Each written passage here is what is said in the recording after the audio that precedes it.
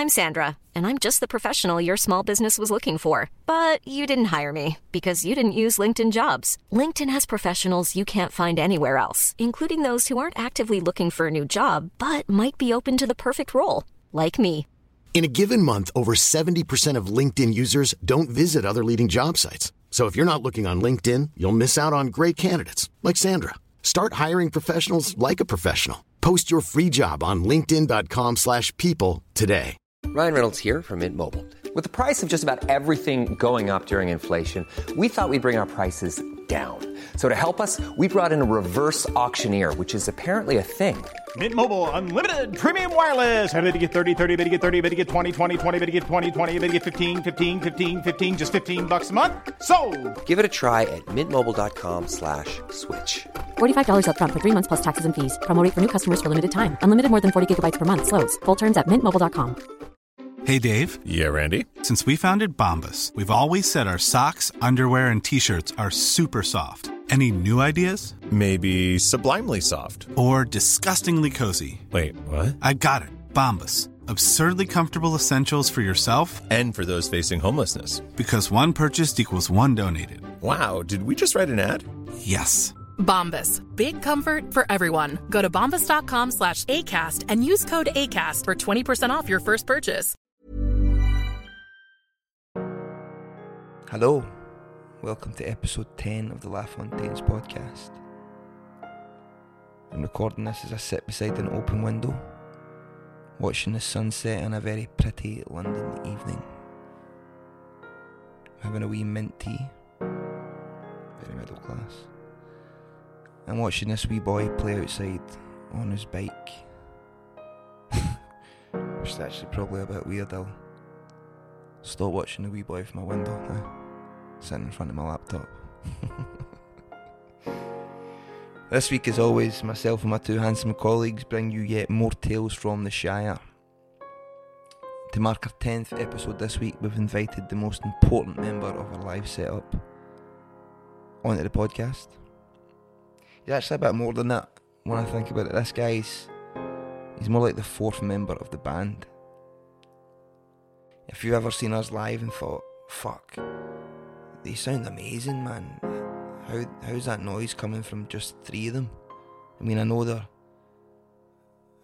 super talented, and the energy and passion coming from that incredible frontman is simply jaw-dropping, but how does it sound so big? Well, that's down to this very man. He's the reason for it. He's our front of house, our sound guy, our noise boy, our man behind the boards. That's right, this week we talk to the man who is quite literally been on the road with us, driving us around for the past 8 years. And we discuss it all. We discuss various trips around the world, or travel lodge routines after a show, or roadside hotspots, the best service stations in the UK. Wow. And we get a chance to pick the brain of the man who invented the infamous bagpipe microphone. World exclusive stuff, as always, on the way. A couple of wee shouts to let you know, for the people that are asking us online, the book The LaFontaine Solved 12 of Life's Most Common Problems is back in stock. We've restocked for our second run on lockdown, which is cool. Thanks for buying that. I think if you just Google the LaFontaine store, it will come up, and you can buy it there for like 12 quid. It's very good. It's 12 stories, 100 pages long, by the way, written by our Jamie Keenan, and it's just a good read. People keep telling us. I wrote the prologue. It's my favourite story in the book. Also, we're number 61 in the Spotify music podcast charts, which, I don't know, we thought that was pretty cool.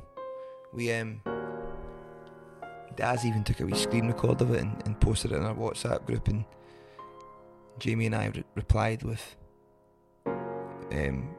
fire emojis and thumbs up. Even our manager said, they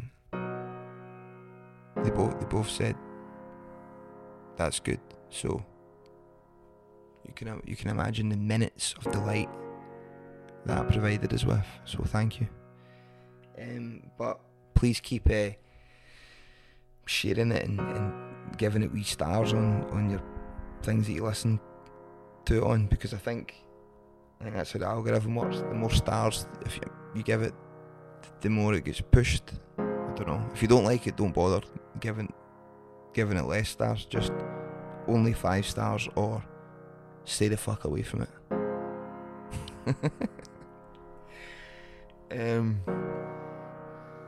Big shout outs to all our Patreons who are providing us with survival packs during this current time. You're very appreciated. We even talk about you guys by name, especially the big donors.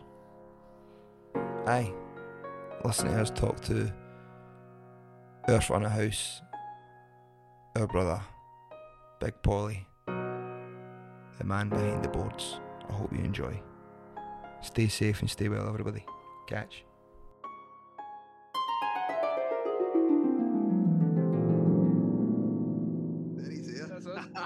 The gamer straight from Twitch.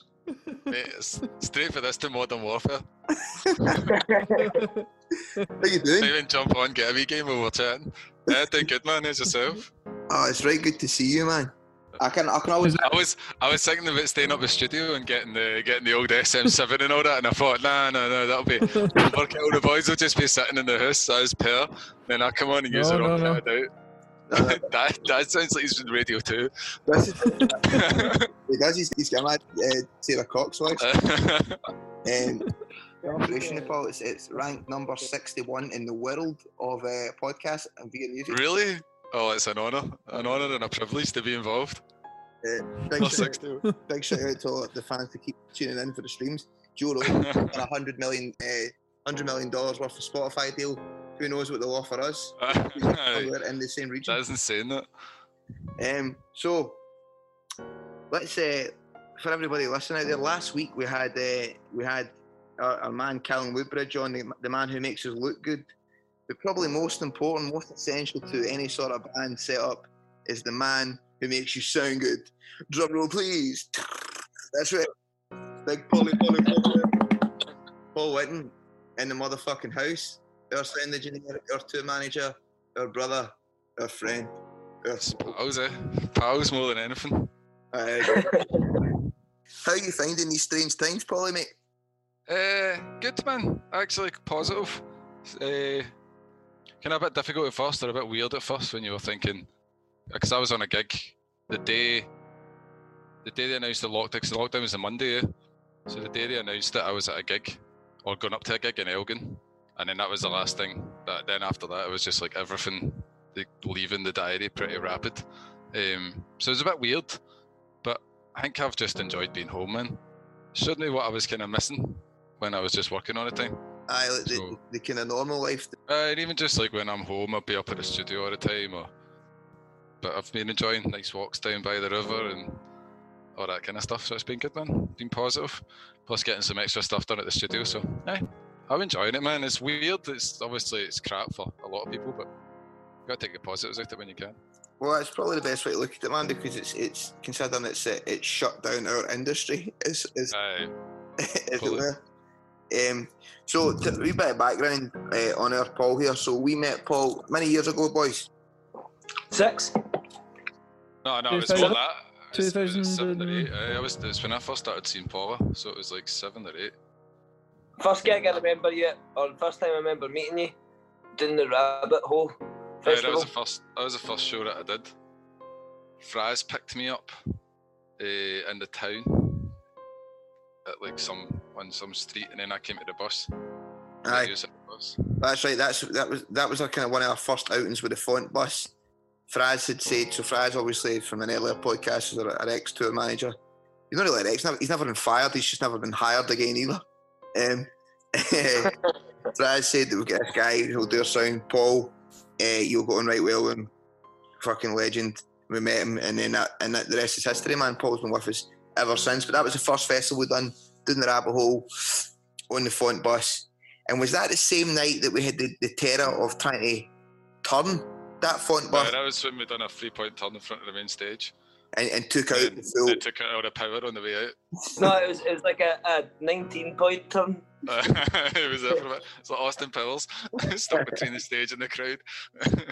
It was played at the guy for Arab Strap. It was like a was DJ set, Optimal? it was like some sort of DJ thing that was going on. The place was bouncing.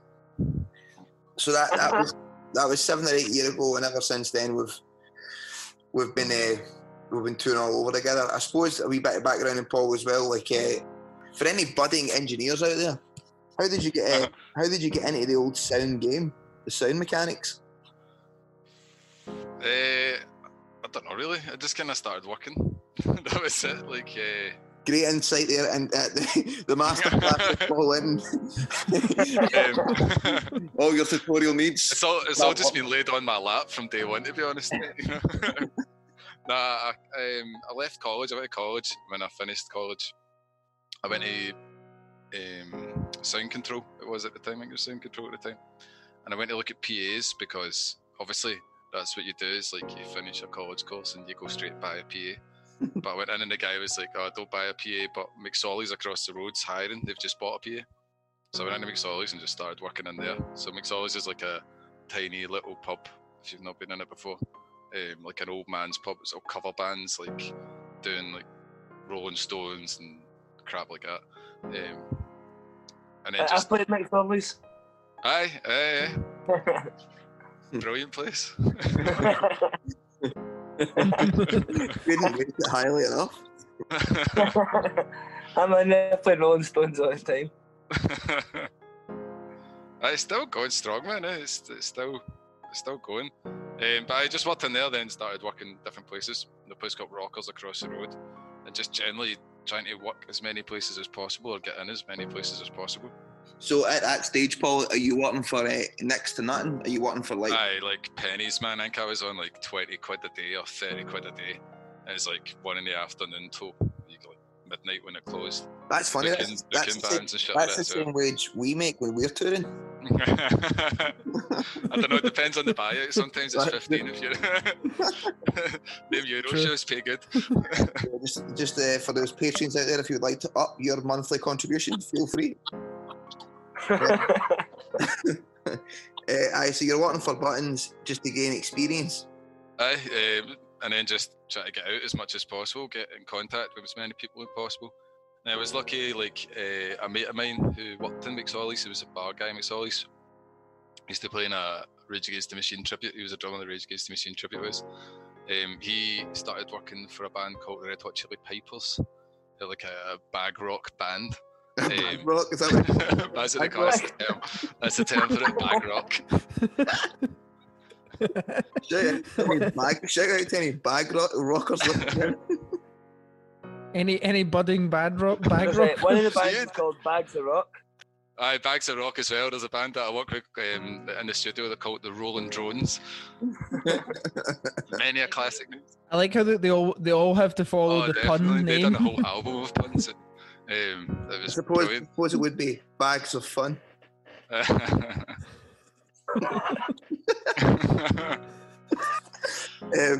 I see. Started working with the old Chili Pipers. Yeah, so that was good. That was actually a good few years. That kind of gave me a lot of experience doing like festivals and the first kind of overseas shows I ever did with them. And to be fair, the old bag rockers that always seem to kind of steal our thunder a wee bit. I'm always kind of amazed when we get something like, "Oh, we're going away to fucking America or India or something," and I'll be like, "Oh, it's got to be great, Paul." And Paul's like, "I don't mind. I was there with the Pipers." Like what? Aye, but when I was there with them, it was like a corporate show or something. Do you know what I mean? So like you're there and it's like a 15-minute show, but it's for like a charity dinner somewhere or some rich oil tycoon's company. You know what I mean? It wasn't the fun. People are earning money. I mean, that's what it was. It was a job. I mean, we had good times as well, but it wasn't the brotherhood that we have when we're out on the road. You know. So we sacrificed the paper pound for some brotherly love. Aye, pretty much, aye. I mean, at the time, when I first started working with yous, every day was just starting out. Like, I was my first. I'd done Aerials Up before yous. That's how I met Fraz. Was with Aerials Up, and then he asked if I would come do work with yous. And at the time, Simon was doing front of house for yous on the odd occasion. That's and I'd met Big Simon. Simon from Small Town Audio. Yeah. Shout out to say. He's a brilliant sound guy. Brilliant guy, brilliant big guy as well. Big biker, not to be messed with. Aye. So I just started working with him at the time as well, and I was get out on the road, do what I can do. At what point in that journey did you come up with the now infamous bagpipe microphone? Pretty early on, when theirs all broke and I had to find something else to use. How do you make up a set of bagpipes, Paul? Hopefully from as far away as possible. Preferably another country. It'll still find you, man. It's like hunting. It's like sonar or something. But as musical as sonar. So just as well, to go back a wee bit there, man, there was in case that slipped through and people were like, what? You were in a Rage Against the Machine tribute band?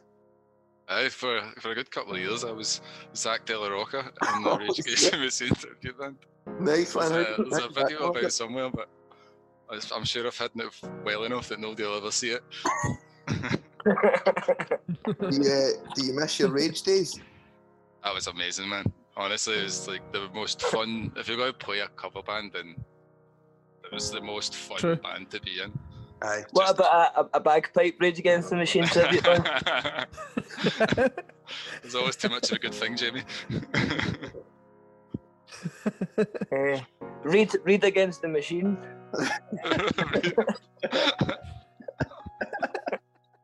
It's pretty good,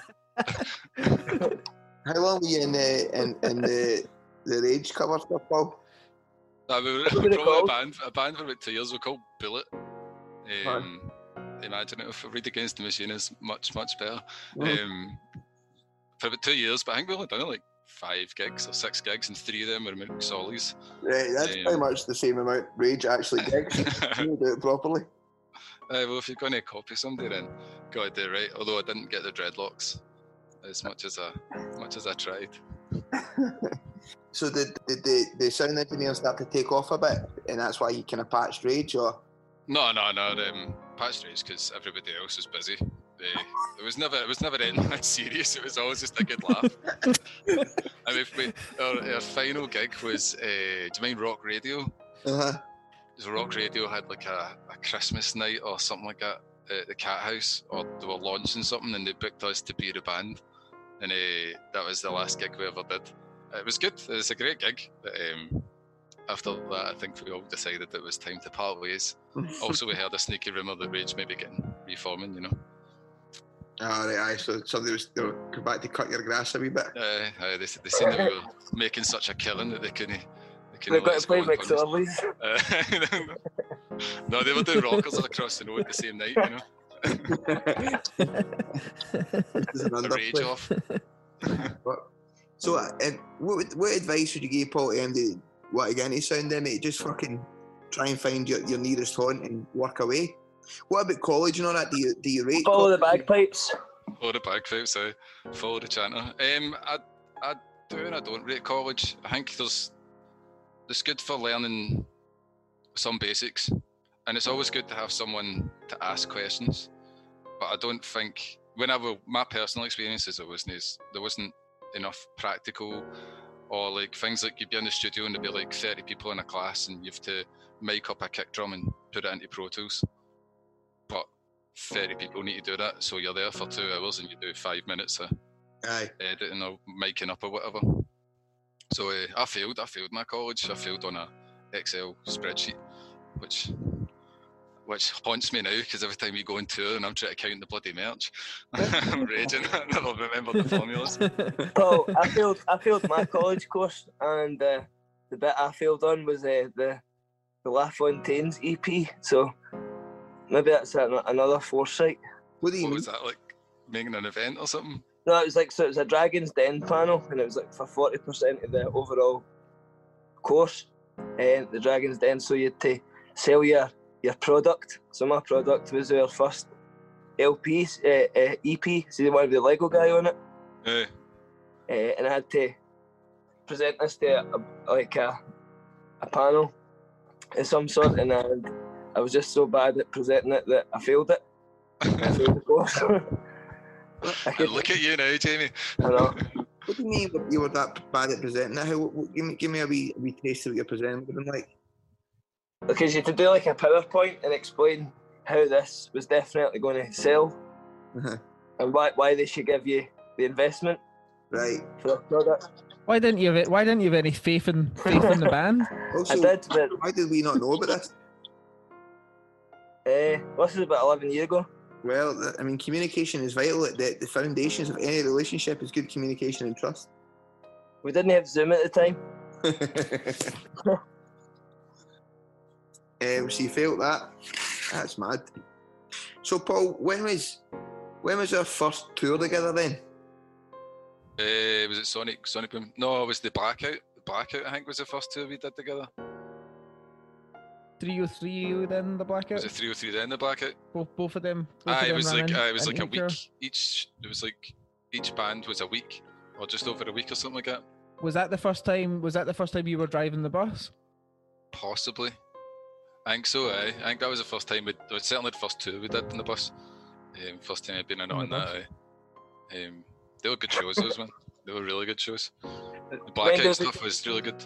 There's a good picture of your bus next to 303 and Twin Atlantic's bus at Birmingham Academy. And Sammy's in the middle.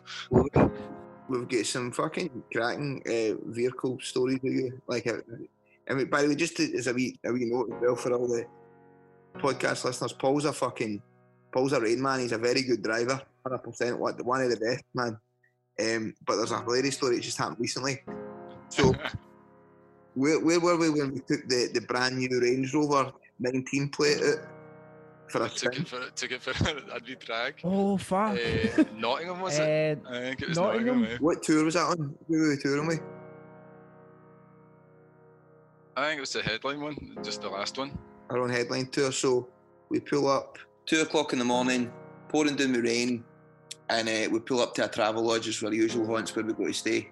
Like, it's rammed the car park, so you're trying to pull in, but there's a motor needing to get out, so you reverse back. Am I right in saying that? There was a guy in a wee van that had just pulled into the car park, and I pulled in and went up, because it's like you go in and then you can turn left or right essentially. So I went in and turned left behind him, thinking, oh, once he goes in a space, I'll go in a space. And then Fabio had pulled in behind me. So there was like 3 vans with no space and no space to turn either. So we had to reverse. So Fabio reversed, and then I reversed. But obviously it was teaming it down, and Fabio had his lights on. And I just remember, like, I remember pulling to a stop, and the van in front was reversing, and I tried to move, I think. And when I tried to move, I just felt all this weight on the van, because it was an automatic, so it wasn't until I was moving that I felt the weight. And then I just remember seeing Jamie in the torrential rain, running up the side of the van, just waving his hands and shouting, "Stop, stop." I was behind it. I seen you basically, the tow bar on the Range Rover, you hooked the van onto that. I got in the wheel arch. Pulled it about like a wee fucking ragdoll. It moved it like an angle in the car parking space, so there was about an inch between it and the car on either side of it. Do you know what I mean? It was very, very lucky. We spun the motor 180, and then we somehow manoeuvred about to get it off the tow bar, and then we drove that was the bad bit. And it was funny because it was right in front of a CCTV camera, but you couldn't see it because the van had like pulled in front of the camera. But when the van pulled away, the Range Rover spun a completely different way. And we're like, and remember we went and told the travel lodge guy, we were obviously sound as fuck, we were like, right, we need to fucking grass ourselves up here, even though we could get away with this, to just drive away. We'll go and tell the travel lodge guy, and we're like, look mate, we've basically had a motor and spun it. Brand new Range Rover. The guy was just sort of like, okay, will you be checking out tomorrow at 10? You could not give him. No, zero. Fucking Must just happen all the time. It was the next morning because we all waiting on merch getting delivered. Mm-hmm. And I was obviously I felt terrible, and I woke up dead early the next day so I could go phone Danny and let him know what had happened. And I woke up and there was just this chap at the door, but it was in the room next to us, I was for some reason names had been changed, so somebody was in the room under my name and I was in next door. I could hear the door getting chapped and I went out and I spoke to him and was like, "Oh, I'm looking for Paul." And that was me. I was like head down, doing the walk of shame down the stairs, and it was a t-shirt guy. And I went out and they went to put the t-shirts in the van and the gone. The range was off. It was off, man. I've never been so happy in all my life. It was some guy had been in doing the dirty on his missus or whatever, and just needed to quick fucking get away the next day. That was the conclusion. Remember your bed on the bus, Paul? I always listen to you talk about this the other week in the podcast. It brings back lots of memories. Jamie, I've still got that. See that pot? I've still got that pot, mate. I'm keeping it for you. It's still full of the same crap it was at the time. 15 pennies. Just mind it. Always just like every night it was like right time to go to bed, and then you would then proceed to take the 15 minutes it took to set up. I used to get bits of wood and get the wee tiny bit of wood. I tried to find it was like a wee bit of wood. Aye, to go underneath it or something to stop it. And it supported. Every other day that would always change places. And then I remember it was like 50 minutes assembling it, then you'd get in the cloud of fucking weed smoke, and then you'd pull out your your book, what's that mad SAS book or whatever it is. Oh, it's Tom Clancy. Clancy. The legend.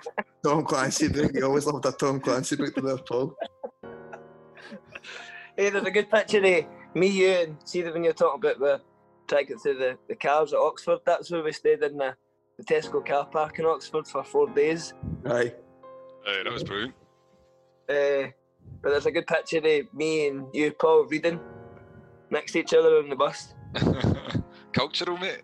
We're in Oxford, obviously, you know. I can remember in that Oxford, you get into the Tesco, and I don't know if I dared you to do it or you just decided to do it, but you walked around the full Tesco smoking a fag inside. Do you remember that? The guy chucked me for stealing an apple juice. The guy chipped me for stealing an apple juice. Just smoked a fag for 5 minutes, walked a bit, then he's going, he paid for apple juice.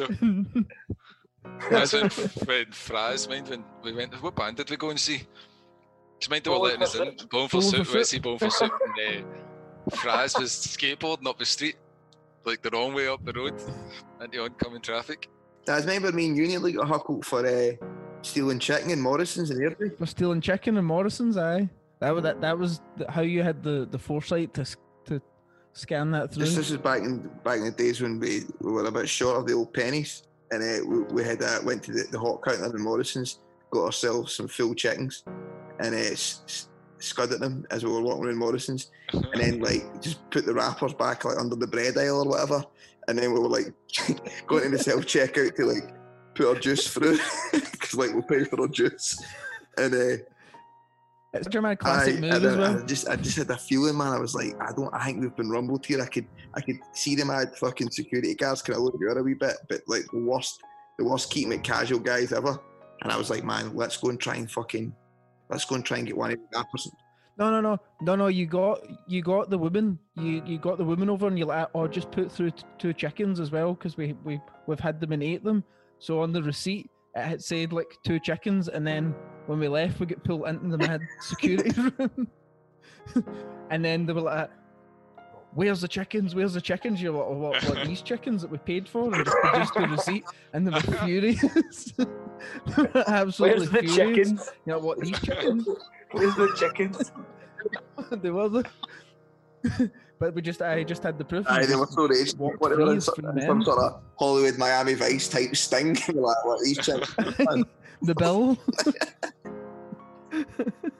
Where's the chicken? Where the fucking keys? Paul, where's Where's your favourite place we've been touring recently, or the favourite kind of spot we hit up when we go on tour? What do you look for most? I heard Jamie mention Molotov last time. Molotov's always unbelievable fun. In Germany. In Hamburg. I think I don't like that area's not the nicest. It's rubbish for parking. For one, but the place is good. Where's Paul? Where's the best place for parking that we go? Now you're talking. This is what the listeners really want to hear. I'm going to do a whole book on this, like TM's parking histories and just all the best places to parking dreams with Paul Winton.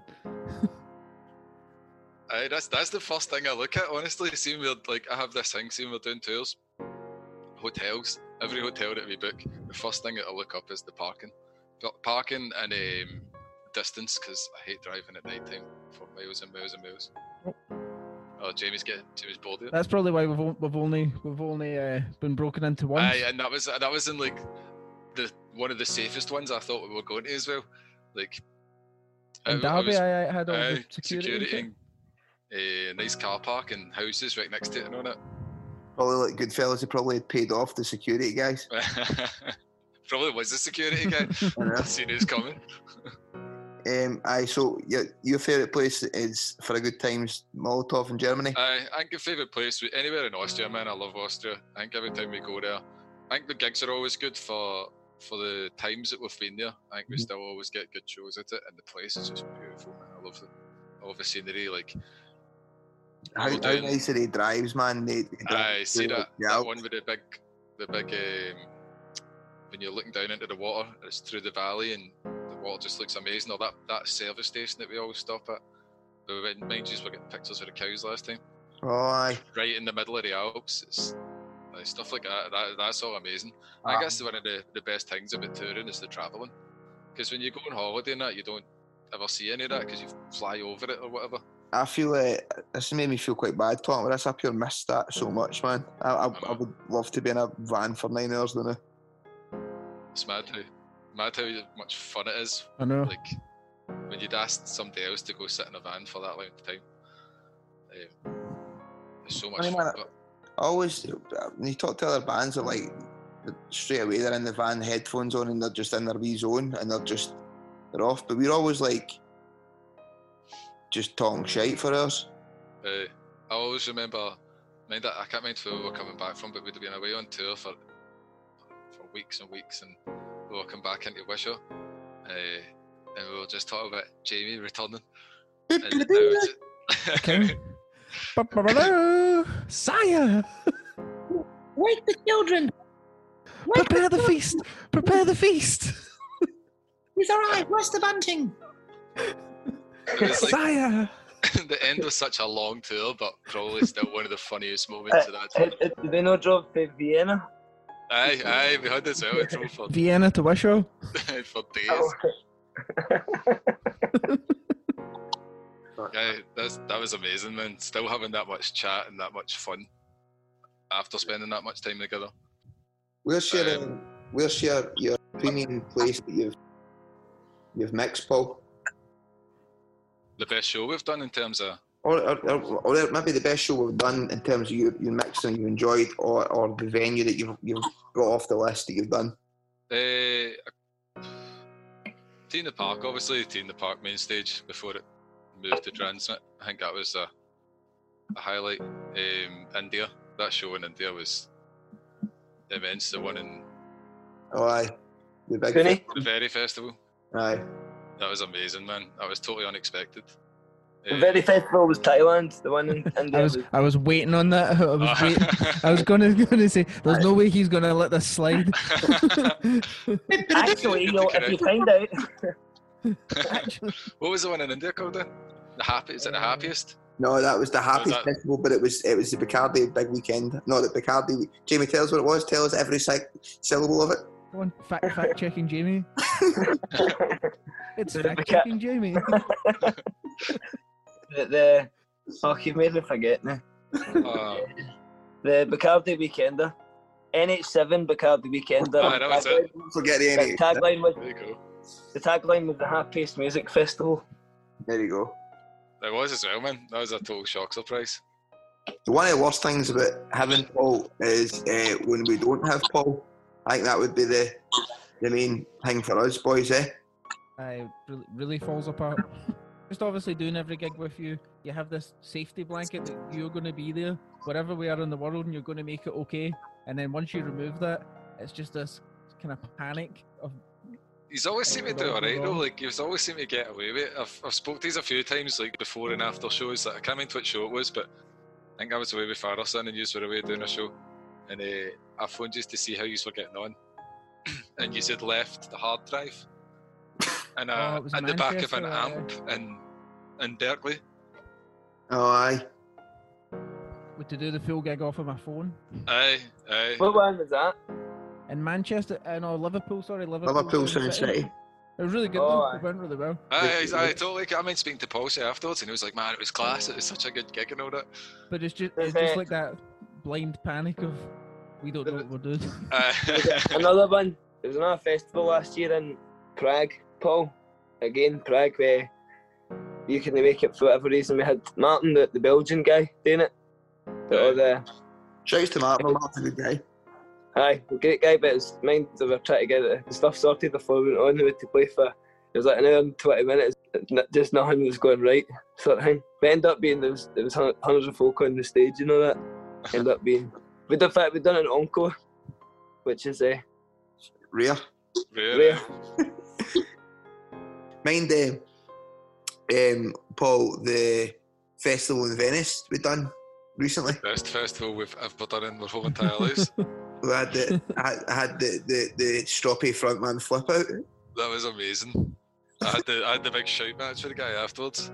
Aye. It had all the makings of like good lineup, like over to Venice, like it was going to be brilliant. I think how buzzing we were, like at the airport and all that. It's going to be the best gig ever. How buzzing we were 20 minutes before we went to the festival site. I remember we went out earlier in the day and we went sitting next to, what's the square called? What's the square called? Fact check, Jamie, what's it called? San Marco. What's that? San Marco Square, thank you, fact checking, Jamie. Went to San Marco Square and we had having our gins and our beers and all that. That was amazing, day, having the best time. Gearing up for the pressureless festival. And showed up and it was a fucking shit show, mind. It was terrible, man. It was maybe the worst experience I've ever had. So doing this. It was the mics kept cutting out. Everything kept cutting out the desk. You got your in-ears stuck inside your head, Jamie. I remember coming off the gig and somebody telling me, I was like, where's Jamie? And you were straight off stage and into the back of an ambulance to get your headphones removed from your brain. I fucking tweezers right in my head. It was a horrible experience. It sounds it. So what exactly had happened to your headphones? Paul had put new buds on the end of the headphones, so when I put them in, they were obviously like squashed in at my ear fine, but then when I took the headphone out, the bud was that far in that I couldn't get it out. So then the headphone didn't have a bud on it, but I had to like squash them in even more so that I could hear the things I was meant to hear. So I was having to push it in further and having to just like feel that wee bud like stuck in my brain. I remember my funniest part of it was the fact that because I'd went that raging on stage and was throwing the mics, but whatever, me and you, and the sound tech for the overall our stage and somebody else shouting, but they were shouting in Italian, and the translator was translating it into English. So then you could hear what he was shouting about, and then you would shout back in English, and he would translate it back into Italian. So this mad delayed fucking argument, which is actually quite a good deterrent to stop a fight happening, because the time it gets through, you're sort of like, I'm done with this argument. I'm over this, I need to go. Aye. That was a total shambles, man. I was having to do that, but like we still with the headphones stuck in my ear, so I was really Chinese whispering the argument. I could hear so much of it was saying. I just had a great time chasing Kerry at the stage, not knowing what mic he was going to come up on next. Would it be an overhead? I remember, Would it be the snare mic? I remember when I kind of cracked the Jamie's overhead mic. When I hit that to the floor, I was. Then there was the other one I was going to go and hit, and I just remember Jamie looking at me going, "Hey, don't man, no man, no."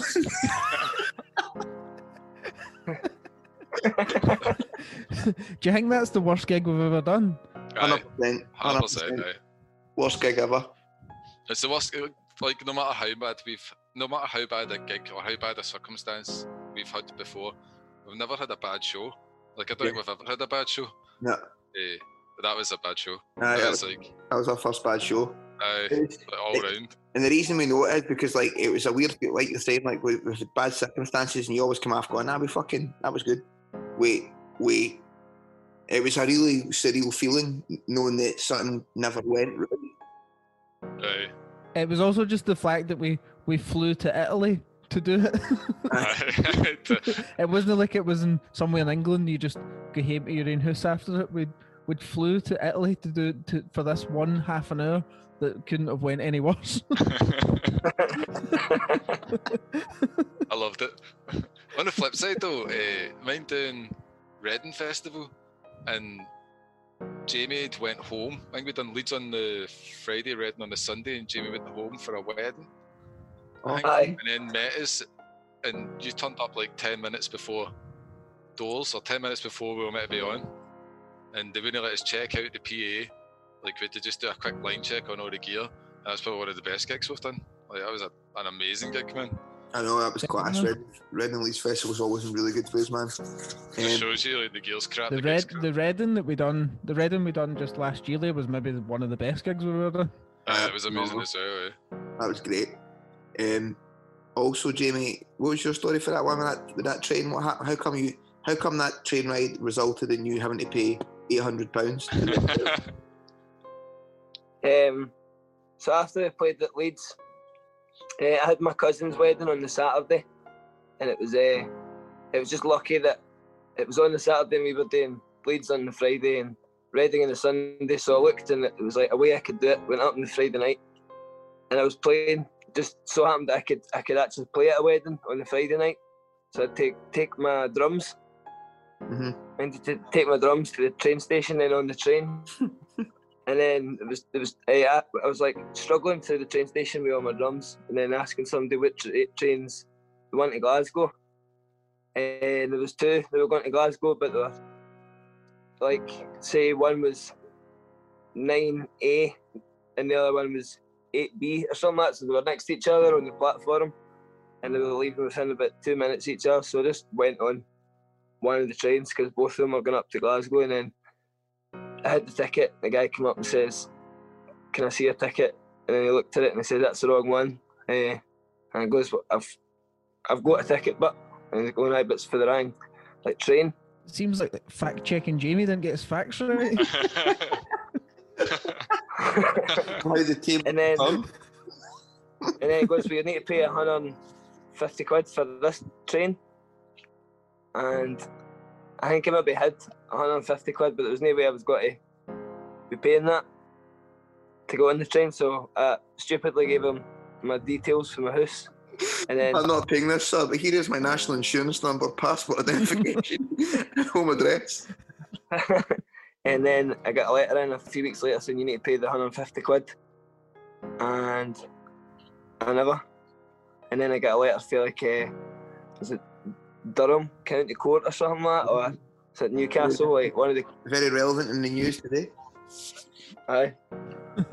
I had to go to court in Newcastle, but it was when I was going to China, and I went to a lawyer and that, and they were saying, right, you've got, because they were saying if you need to pay £800. I don't know, I ended up having to pay 800 quid for a train that had the ticket for it anyway. So to sum up the story for anybody who wanted to skip by the half an hour of Jamie explaining that story, what happened was he got on the wrong train, he never paid the ticket, he gave the conductor all his details, he got a letter through, he refused to pay that, and then he got hit with an £800 fine from Virgin Rail.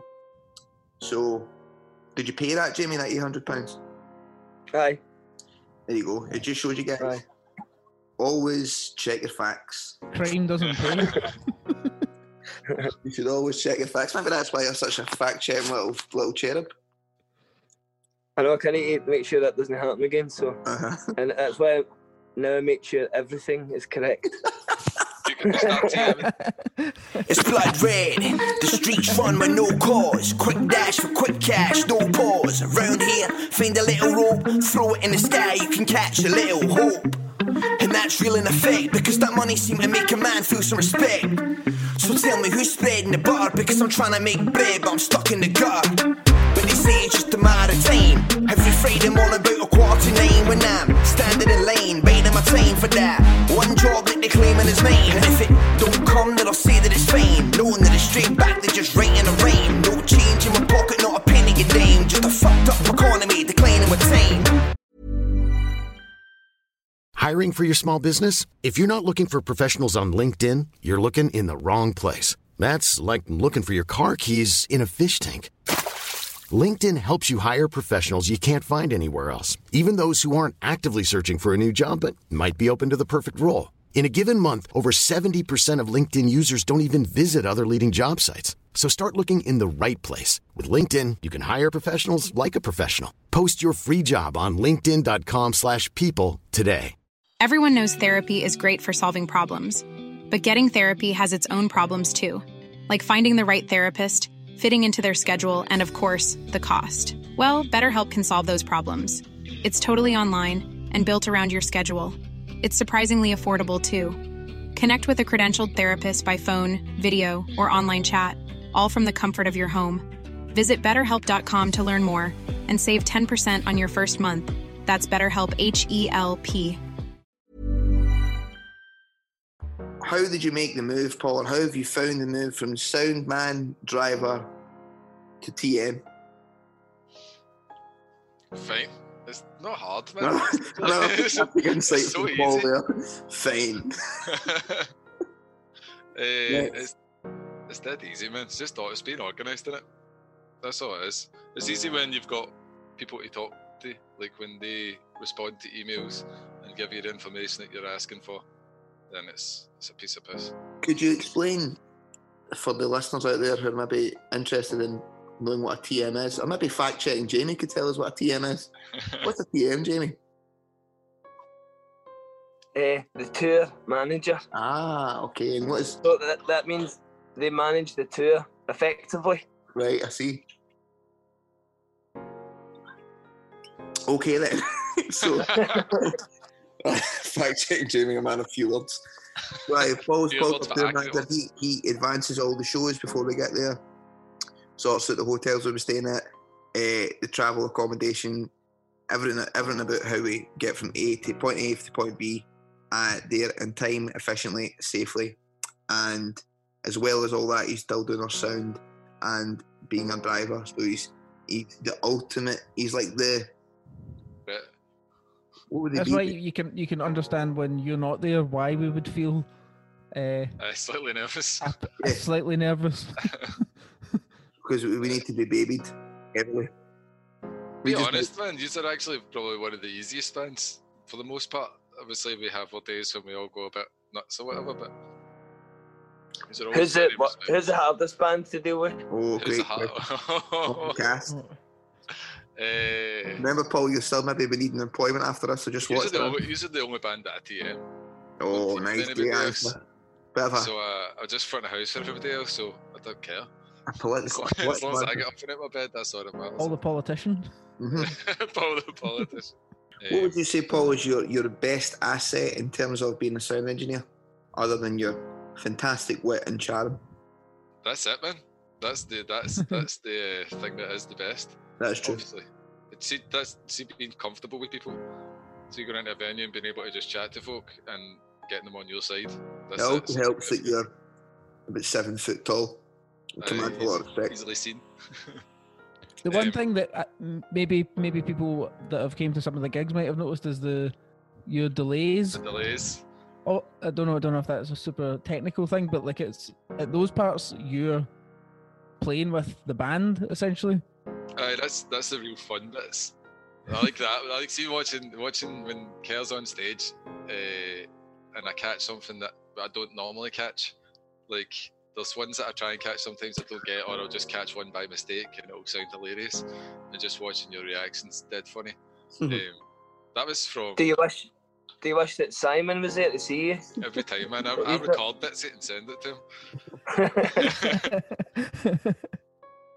What's your top 3 shows we've done, Paul? You mixed. That India one's definitely one of the best. Download. I mean, Download was great. That was amazing. And First Paris. Aye, First Paris. Aye. I forgot about Paris. How mental was that? First Paris, man. I loved the First Paris so much. Aye. Everything about that gig was amazing. Aye. Did you like the Civic when we done the homecoming show?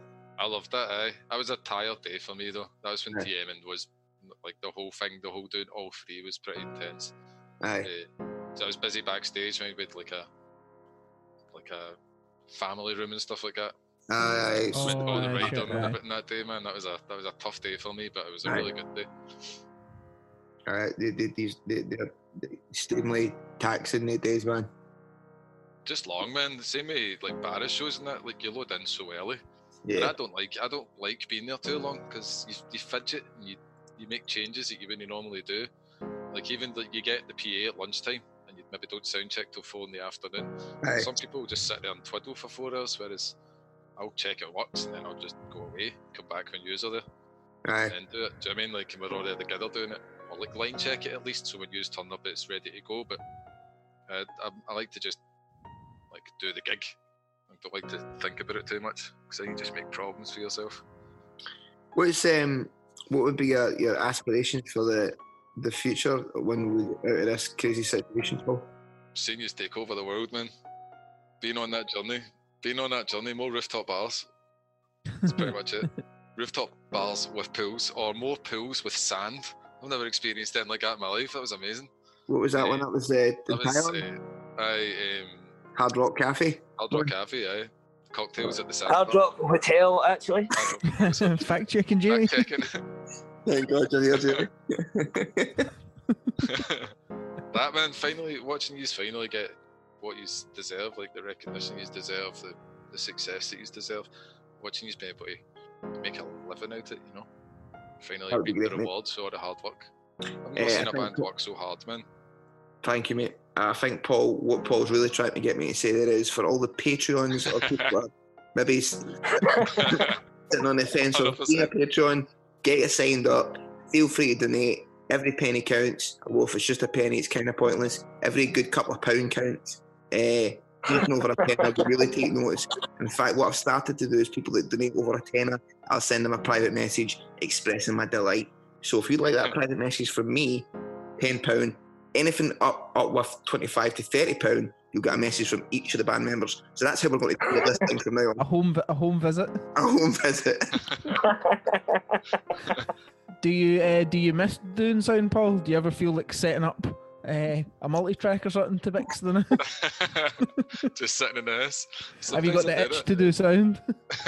I miss mixing, man. I miss mixing. In fact, I've not really thought about it a huge amount, and then I watched Later with Jules Holland last night, and Dizzy Rascal was on it, and he was just talking about bands that have been on Jules that he admired, and they were watching some of the videos of it and stuff like that, and I was like, man, I definitely missed that. I see that just watching the energy. Like I see like people are talking about there's these drive-in gigs and stuff like that you can go to right now. Aye. There's no point in that, man. The whole point of a gig is the crowd. That's what makes the gig, man. That's where the energy comes from. Yep. Paul, if you get a van simulator for a computer. You know what we should absolutely do? See, for the next podcast, what we should do is we should get boys together in the van. We'll get us 3, you, Callum, and we'll get van simulator up and we'll load it up for an hour and we'll just drive. You can drive, Paul, and we'll just talk as if we're in a van. If you'd like us to do that in the podcast, please let us know. and donate on the Patreon. So we can buy Van Simulator. If somebody would like to donate, is there such a game as Van Simulator?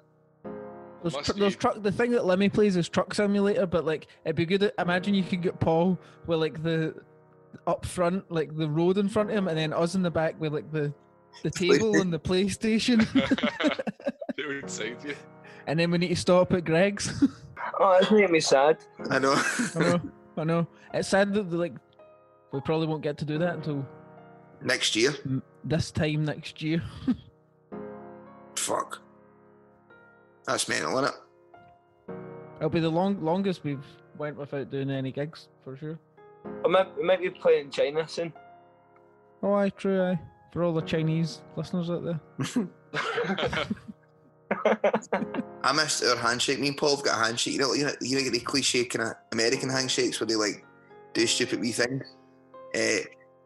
Me and Paul have one we've done since day one, where it's a high five and then an elbow drop thing, and it's the coolest thing ever. And we always remember it. And just thinking about that there makes me sad. I want to go on tour again, man. I feel fucking sad. I know. It's crap, innit? This is a crap podcast. The Sadcast. Sadcast.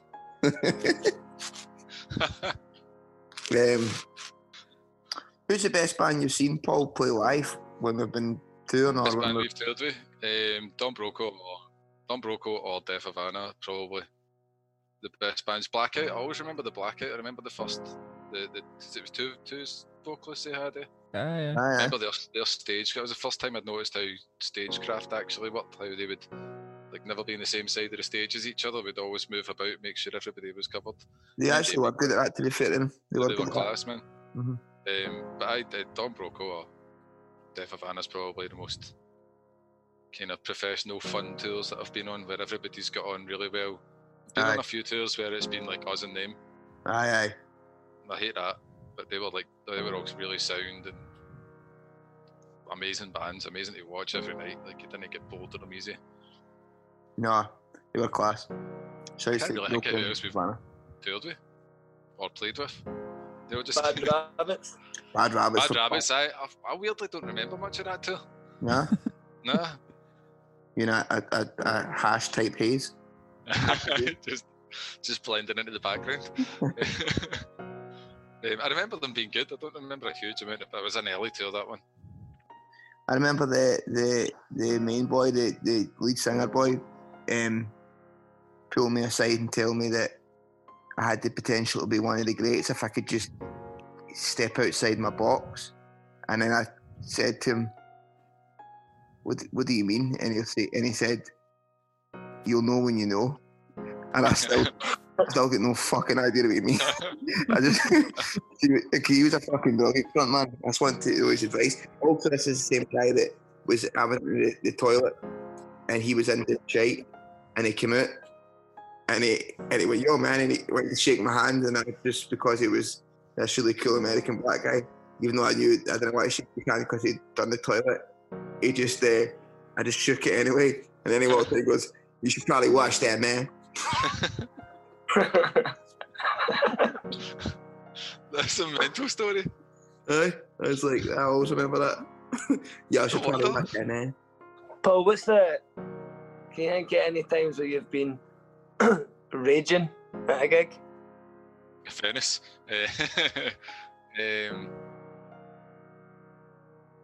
Don't think so. I don't think we've ever had cause to be raging. And a few times where there's people had to haven't they been spoken to, or things haven't been working out right and people haven't been sorting them quick enough, but I can't ever remember being arguing. Even in that last run, was it Bristol, we changed the venues? I was getting annoyed then, I was getting right annoyed then, but it all worked out. All worked out, man. It was good. Have you ever been close to the end of your career with fact-checking Jamie and his drunken antics? No, people ask me about Jamie all the time. No one thinks, like, Jamie always returns. Like, always comes back to where he needs to be. He's always there on time-ish. People think I'm mental because they think, I always say it's dead easy working with you. Like, there's never any hassle. and then people don't believe it. But no, there's never any That's hassle. good. That's good though. You'd rather project the facade of mayhem when actually everything's fine, as opposed to be the other way about.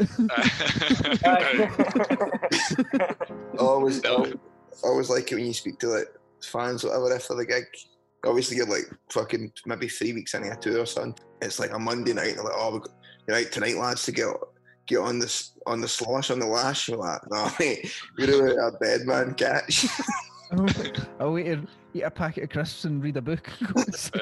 Watch it. Get pot noodle and read Tom Clancy. No, watch First Dates or whatever it's First Oh Dates. my god. First Dates is the fucking, I miss that so much. And what else do we watch? First Dates and Take Me Out. Take Me Out. Naked Attraction as well.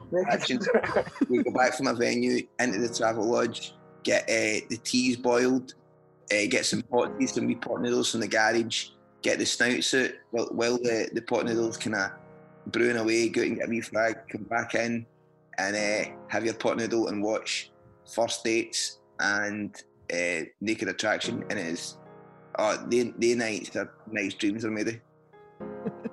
At the side of the road somewhere in fucking Knutsford. For 3 weeks at a time. Bliss. Do you think we've completed every service station in the UK? Almost. I think every travel lodge almost. Mm-hmm. I've got the history of all the travel lodges that we've stayed in when I go to book. Shit. It'd be good to get that out at one point. I figure out how many it is. That tour t-shirt. And the travel lodge colours, the red, blue and grey. Man, do you know, I was watching like on the mad Facebook groups and stuff like that, vans and drivers, and there was somebody that's what they've been missing touring so much that they must have nicked the thing that goes on the bottom of the bed. Like the sash that goes on the bed. They must have nicked that at some point. They had that on the bottom of their bed, and they'd drawn a picture of the mad cherry thing that's in like the fuzzy cherry. The fuzzy cherry, they'd drawn that above their bed. Must have been missing it so much. Mind you went to one of the travel lodges, and was it you that noticed us? I was surprised it wasn't me, but you noticed that it was upside down in one of them. Mm-hmm. I would, although I've since noticed since then that it just depends. They're hung all manner of ways. It's a blue background with a fuzzy cherry, but the fuzzy cherry can either be in either corner depending on what part of the world you're in. What's our favourite service station, boys? I'm not that too fussed about T-Bay. Controversial. I don't like T-Bay. You don't like T-Bay? Is that too not for T-Bay? I don't like T-Bay. You don't like it because of the prices, but... What, do you like it because of the prices? What?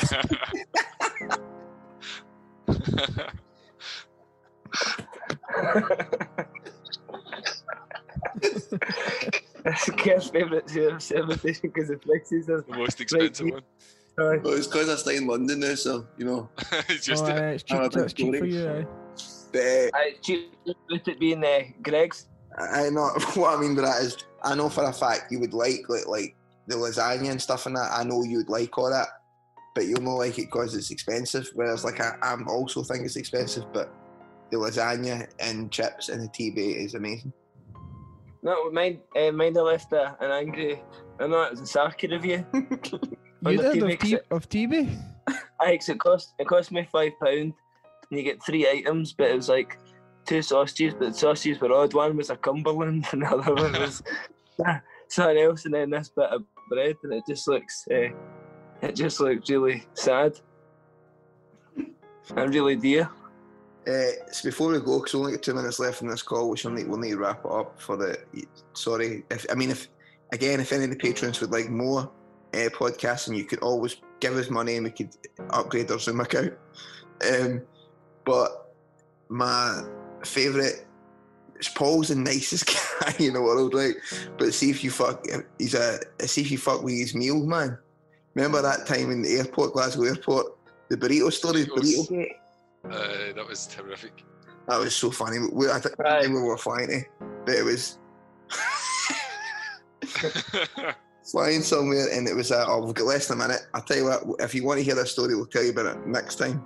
Before we go, because we cut off here, Big shouts to Paul, boys, eh? Fucking Cheers, good Paul. to see you, man. It's been class, man. Thanks for having us on. It's been really good to see you. We've missed you, mate. Hopefully we can do it again in the next decade or something. Even if you get bored, you just want to come sit in the van at the studio. I'm definitely going to try and get Van Simulator, and we'll go for a drive. Anyway, cheers for being on. Big Paul Winton, our sound guy, our TM, our mate, our big brother, fucking legend. Bros. See you later, boys.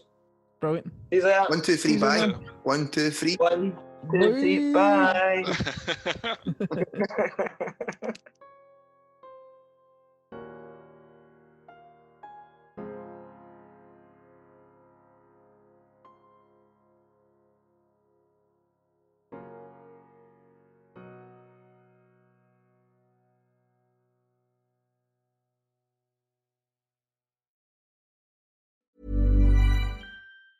Planning for your next trip?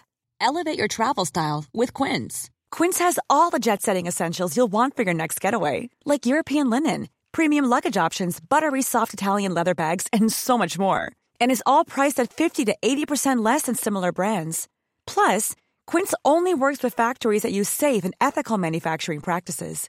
Pack your bags with high-quality essentials you'll be wearing for vacations to come with Quince. Go to quince.com/pack for free shipping and 365-day returns. Planning for your next trip?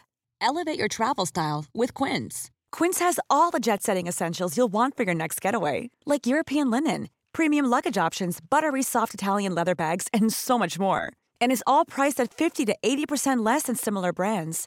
Plus, Quince only works with factories that use safe and ethical manufacturing practices. Pack your bags with high-quality essentials you'll be wearing for vacations to come with Quince. Go to quince.com/pack for free shipping and 365-day returns.